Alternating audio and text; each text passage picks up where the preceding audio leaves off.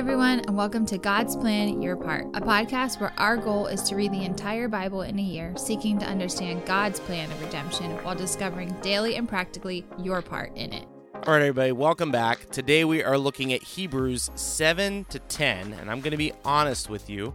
As I was reading over these passages, they seem a little difficult to understand. So I think to set the scene here, it's important to remember that Hebrews is written to Jewish believers. Chapter 7 to 10 is mostly going to lift out the priestly system, the sacrificial system, the temple system, and show how Jesus is way more valuable and way more effective than any other system that has ever been. So just from the top, just to make sure I cover it, in chapter 7, the author is going to talk about Melchizedek. Melchizedek is like this kind of mystical figure that shows up in Genesis 14. We don't know anything about him. We don't know where we came from other than he is apparently the king of Salem, which would become Jerusalem. And Abraham tithed to him from the spoils of his war that he was fighting. And the reason this is important is because when Abraham tithes to Melchizedek, he is putting himself under Melchizedek. He's putting himself under the authority of Melchizedek. And this is really important to Jewish believers because Jews at this time would have traced their lineage back to Abraham, and Abraham is essentially like the superhero of their faith. So the fact that Abraham places himself under Melchizedek would get all of their attention and bring into focus the power or the importance of Melchizedek. And it quickly became, in Jewish tradition, understood that Melchizedek was foreshadowing the coming Messiah. So that's why Jesus ends up being a high priest in the order of Melchizedek. The next thing the author is going to do is say, Jesus died, but Jesus rose again, so Jesus will never die again. And the way that high priests worked is that high priests were the authority in the land until they died, and when they died, there was a new high priest put in place. There was this change in political power. There was actually a release of people that were living in cities of refuge. So it was a big deal when the high priest changes. But because Jesus will never die again, spoiler alert, that remains true, we will never need a new high priest again. Jesus will be our high priest. Then he's going to talk about the temple. So if you look at chapter 9 is kind of using this tent language where they're saying that the high priest, and this is true, the high priest or the priests, they would go into the first court of the temple or the tent. It changed with history. They would go into that first section and they would offer sacrifices. And then once a year, the high priest would go into the second section, the Holy of Holies, and he would offer sacrifices.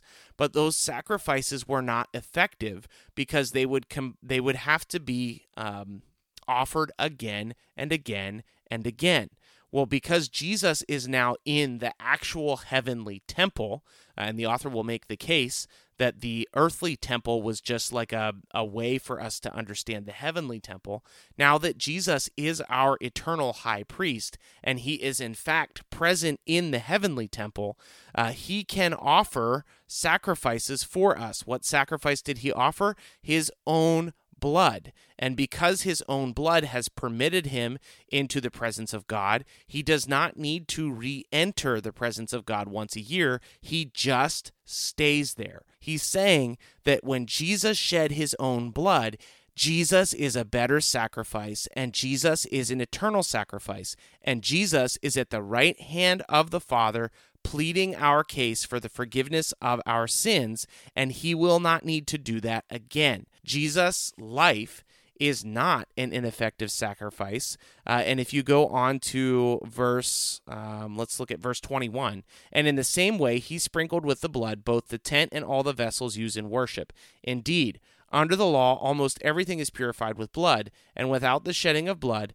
there is no forgiveness of sins. Thus, it was necessary for the copies of the heavenly things to be purified with these rites, but the heavenly things themselves with better sacrifices than these. For Christ has entered not into holy places made with hands, which are copies of the true things, but into heaven itself, now to appear in the presence of God on our behalf. So again, all these earthly systems, all these Jewish traditions that they would have been very familiar with, they were just like an image that we could grasp that would represent to us the reality of heaven. And Jesus is now present in the reality of heaven, doing the things that the priests would have done. This is still happening today. Jesus is still interceding for us today because his sacrifice is more effective. That's also why we don't practice all these other animal sacrifices anymore, because Jesus has taken that place. Jesus was always intended to take that place. In fact, if this gets your mind spinning, everybody who had faith in God had faith that he would provide. So even those people in the Old Testament who were offering sacrifices, the ones who were truly honoring God were just acting in obedience to God, believing that he would provide the ultimate sacrifice that he had promised. So they were believing forward that Jesus would come. They were having faith forward in Jesus. We now have faith backward in Jesus, knowing that Jesus has come. So when Jesus gave his life for the forgiveness of sins, he gave his life for the forgiveness of sins of all believers of all time. So they believed forward, we believe backward. Jesus gave his life and has accomplished forgiveness of sins for those who believe. So now I'm going to jump ahead to chapter 10. Chapter 10, the author is assuming that you understood his case, that Jesus is better, more effective, more powerful, has more authority than the entire old sacrificial system, the entire old worship system, and now we have access to God through this new system. And then he's going to lay out what we should do because of that. So chapter 10, verse 19, it says, "Therefore, brothers, since we have confidence to enter the holy places by the blood of Jesus," remember, he just established that idea in chapter 9 earlier, "by the new and living way that he opened for us through the curtain, that is, through his flesh. And since we have a great priest over the house of God," that's Jesus himself, "let us draw near with a true heart and full assurance of faith, with our hearts sprinkled clean from an evil conscience and our bodies washed with pure water. Let us hold fast the confession of our hope without wavering, for he who promised is faithful. And let us consider how to stir up one another to love and good works, not neglecting to meet together, as is the habit of some, but encouraging one another, and all the more as you see the day drawing near." This meeting together thing is super important. Remember, this letter is written to Jewish believers to tell them that Jesus is more powerful, more important. He is this sacrifice that lasts forever. He's helping Jewish believers make sense of who Jesus is, but he's also trying to encourage them to stick to the faith, to persevere in the faith. And right here in Hebrews 10, you've probably heard this verse before, he's telling them that meeting together and encouraging each other is going to be a necessary part of persevering. Now, today, we use this to talk about the importance of gathering together at church. And if you do not gather together with a church, you need to do that. It is important to be held accountable by other believers. It is important to be encouraged by other believers. Just walking into a church building will not do that, okay? And definitely just watching a service online, 100% will not do that. We are actually supposed to be doing life together with other believers, and I encourage you to do that. There is an interesting line going around the internet right now that you don't need to gather together in a church. You can just get together with your friends. That is also not true. We need to get together, worshiping Christ together, celebrating the sacraments of the church, celebrating the ordinance of the church, coming together to worship God under the instruction of his word. There is a format for this. I'm not speaking to like exactly what your church should look like, but you just hanging out with your friends is not church. If you remember, which who doesn't remember, coming through COVID, pretty much all the churches closed. And actually, the churches that did not close have a lot of my attention nowadays because I'm encouraged by their faithfulness, pressing through what was a very difficult time. And I was a pastor during that time, so I remember all the conversations around it. But some really hurtful things came out of the fact that all those churches were closed. And most likely, if you are committed to a body of believers, when you look around your church, you'll notice that a lot of people fell off in that period of time, and they have not come back. Maybe they went to a different church down the street, but a lot of them just don't go to church at all. And that's because we fell into this deception that we should neglect meeting together. And neglecting meeting together actually led a lot of people to no longer be encouraged in the faith. It's not a good thing. Now, if you look at the next passage, this is another one of those really complicated warning passages. It says, "For if we go on sinning deliberately after receiving the knowledge of truth, there no longer remains a sacrifice for sins, but a fearful expectation of judgment and a fury of fire that will consume the adversaries." Again, this is one of those really difficult passages in Hebrews that is hard to understand and hard to interpret, but it seems like it is teaching that it is possible to fall away from the faith, and when you fall away from the faith, you will not be forgiven. Regardless of exactly what these passages mean, the author does want us to understand the weight of following Jesus and does want us to understand that it is possible to appear like you are following Jesus, but in reality, you are 100% not. And I know that, I have lived that myself. I have been in a period of my life when I was much younger where I definitely was not following Jesus, but on the outside, I looked like it. So if you are in a situation like that, you're not doing anybody any favors because you don't actually get any extra credit for pretending to follow Jesus. Only authentic followers of Jesus receive grace and forgiveness and ultimate reward. And this passage says that if you fall away, you actually receive condemnation. So I don't say that to freak you out, but I do think our culture has moved away from these kind of passages, and I don't want us to shy away from them. I want us to be encouraged in them. And actually, the author of Hebrews was using these warnings to encourage the audience to continue to press on closer to Jesus. So as far as the your part today, man, Hebrews is really, really rich. Go back and read it for yourself. I do want you to be encouraged, but I do also want you to understand the weight of following Jesus. So I hope you are persevering in your faith. I hope you are surrounded by a group of people who are passionate about following Jesus. If you're not, man, please start to look for one. You have to have that. It is so important. And that's probably the most pointed your part for today. If you are not involved in a church, please get involved in one. It's difficult to find a good church. You don't find a good church based on how good the coffee is or how good the light show is.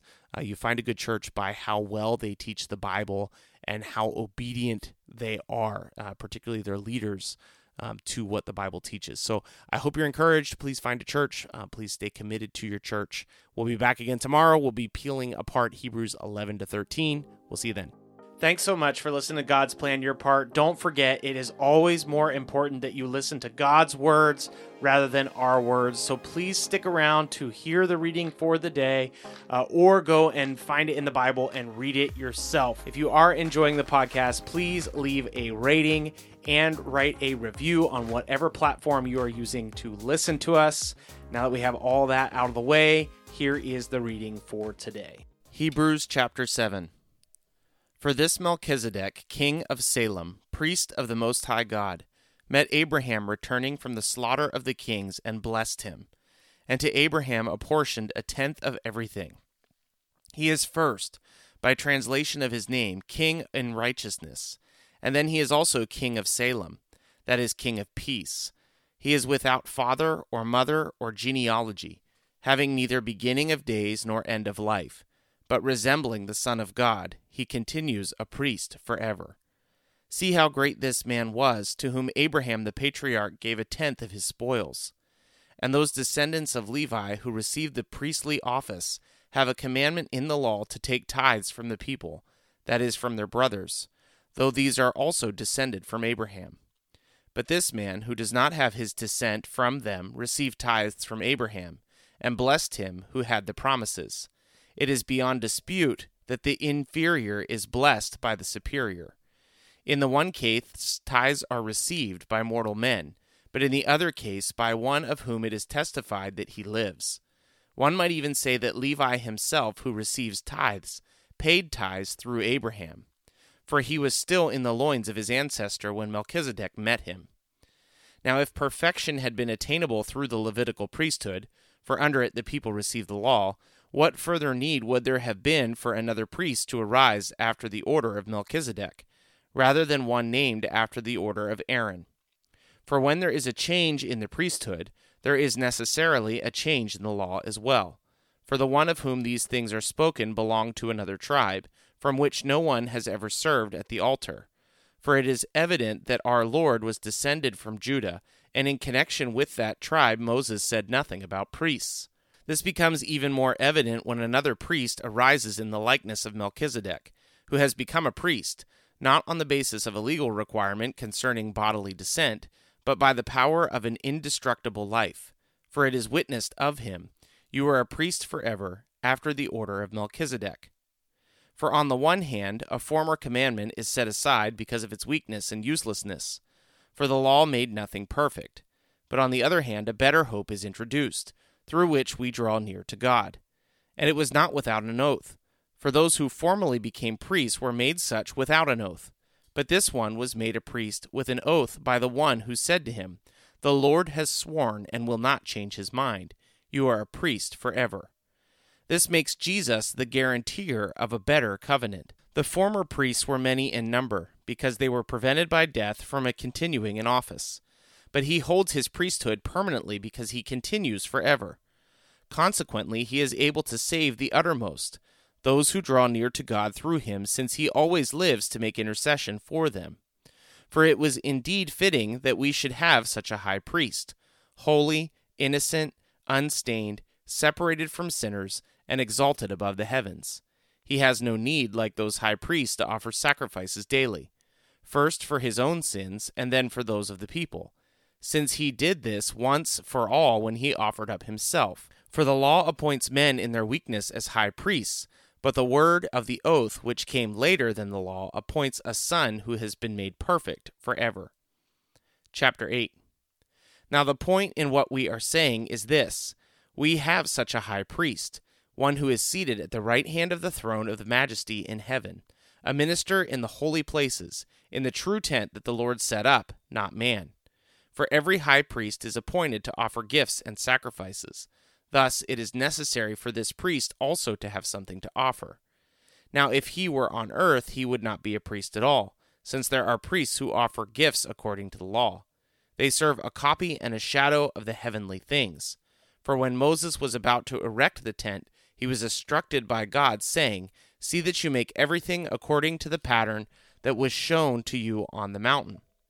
But as it is, Christ has obtained a ministry that is much more excellent than the old, as the covenant he mediates is better, since it is enacted on better promises.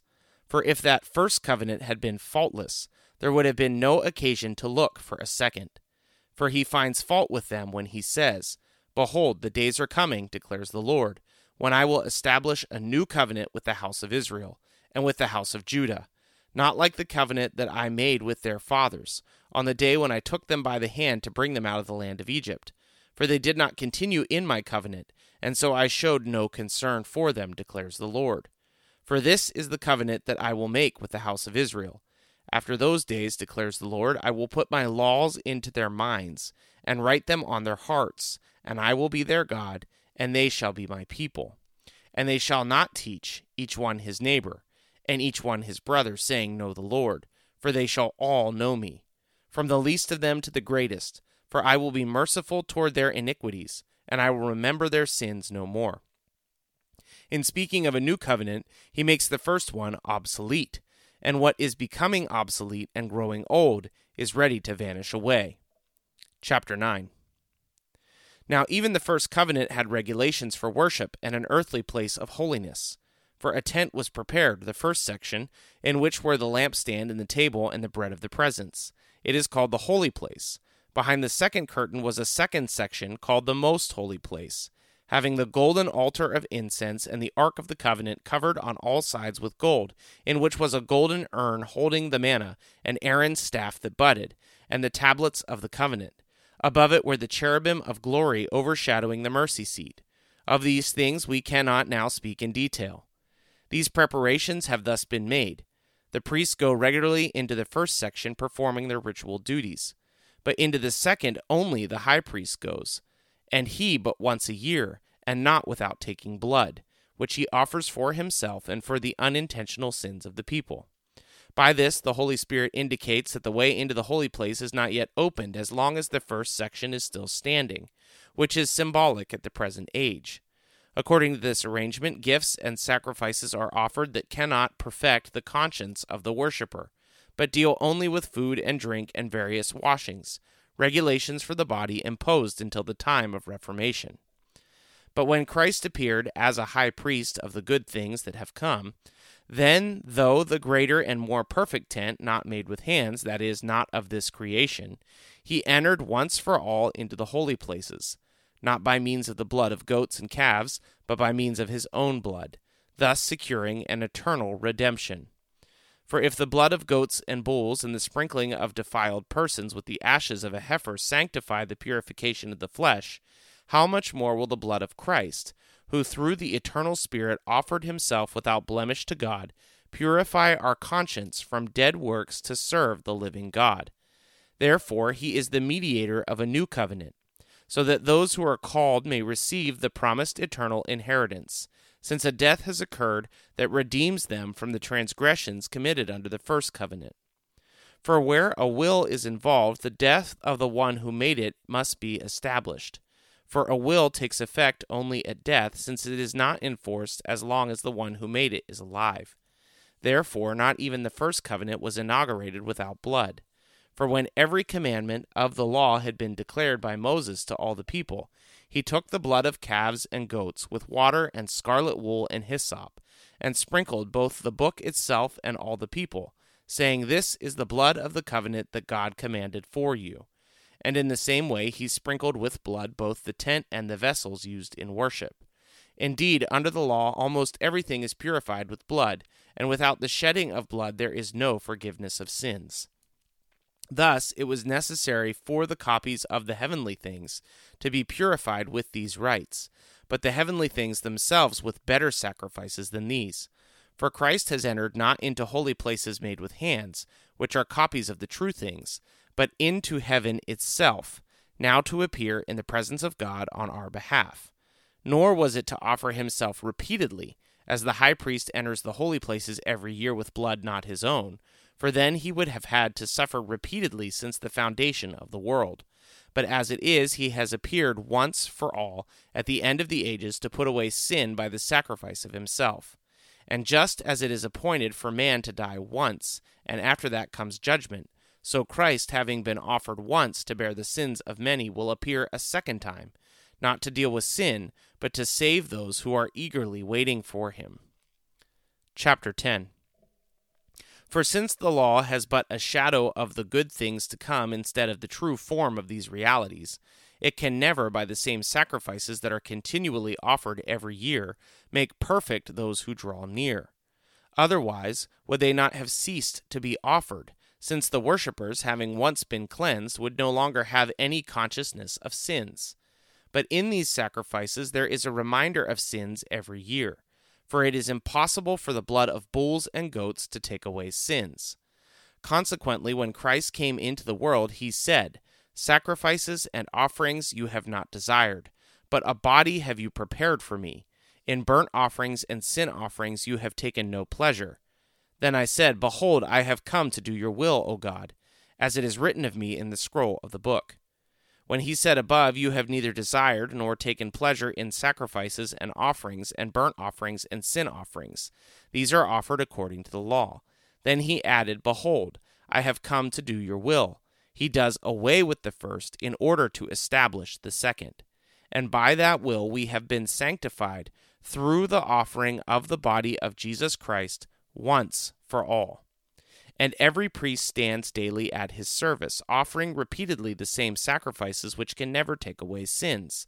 But when Christ had offered for all time a single sacrifice for sins, he sat down at the right hand of God, waiting from that time until his enemies should be made a footstool for his feet. For by a single offering he has perfected for all time those who are being sanctified. And the Holy Spirit also bears witness to us. For after saying, "This is the covenant that I will make with them after those days, declares the Lord, I will put my laws on their hearts and write them on their minds." Then he adds, "I will remember their sins and their lawless deeds no more." Where there is forgiveness of these, there is no longer any offering for sin. Therefore, brothers, since we have confidence to enter the holy places by the blood of Jesus, by the new and living way that he opened for us through the curtain, that is, through his flesh, and since we have a great priest over the house of God, let us draw near with a true heart in full assurance of faith, with our hearts sprinkled clean from an evil conscience and our bodies washed with pure water. Let us hold fast the confession of our hope without wavering, for he who promised is faithful. And let us consider how to stir up one another to love and good works, not neglecting to meet together as is the habit of some, but encouraging one another, and all the more you see the day drawing near. For if we go on sinning deliberately after receiving the knowledge of the truth, there no longer remains a sacrifice for sins, but a fearful expectation of judgment, and a fury of fire that will consume the adversaries.